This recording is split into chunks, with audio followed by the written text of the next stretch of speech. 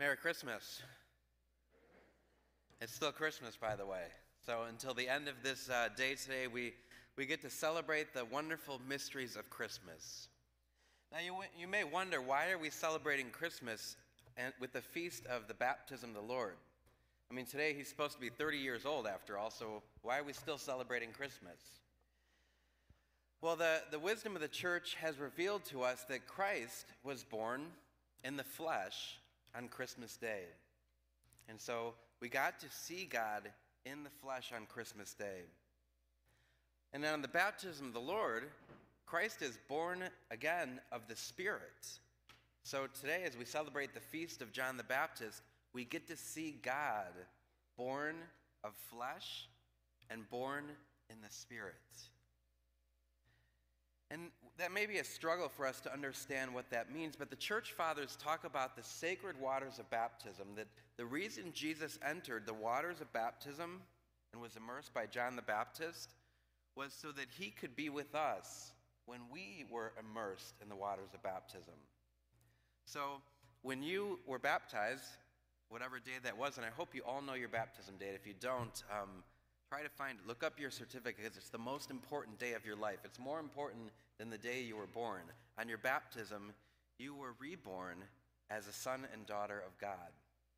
Now, I may have to brag a little bit because my baptism is June the 24th, which is the feast of John the Baptist when he was born. So I'm a little blessed to have that as my baptism day.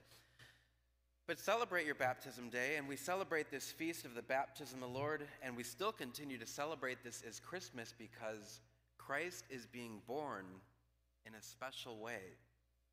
And so just as the church fathers said, when he made holy the waters of baptism that were poured upon him and immersed upon him, when you were baptized, those same waters that were made holy by him were poured over you, and you became baptized into Christ.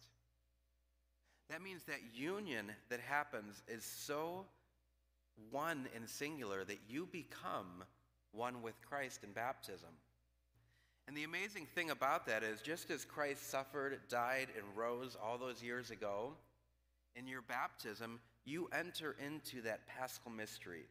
When the waters are poured over you, you enter into the suffering and the dying and the rising of Christ. So if you pray the rosary, if you think about all the different mysteries, the joyful mysteries, the glorious mysteries, the sorrowful mysteries, the luminous mysteries, all of those mysteries of Christ, you will experience in your own life.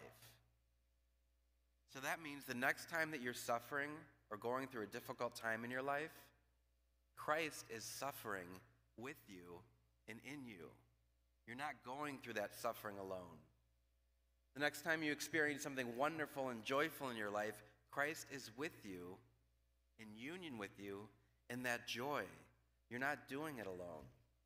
So for the rest of your life, from the time that you were baptized, you are one with Christ. And everything that you do is Christ experiencing the world in, with, and through you. And so we continue to celebrate this day, Christmas, Christ being born into our lives. And that when we were born in baptism, we were born into Christ. It's a born again, it's a new experience of being in the life of Christ. And so I would just invite you to kind of meditate on the mysteries of the Rosary this day, and just think about all the different ways that Christ is experiencing his life in you, and you're experiencing the life of Christ. It's such a wonderful gift, such a profound mystery that we celebrate on this final day of the Christmas season, that Christ wants to be born again in us, and that he is living with us in and through our baptism. And so I really hope at the end of Mass you will all still wish me a Merry Christmas and celebrate this wonderful joy, this final day of Christmas, when Christ is born for us in the Spirit.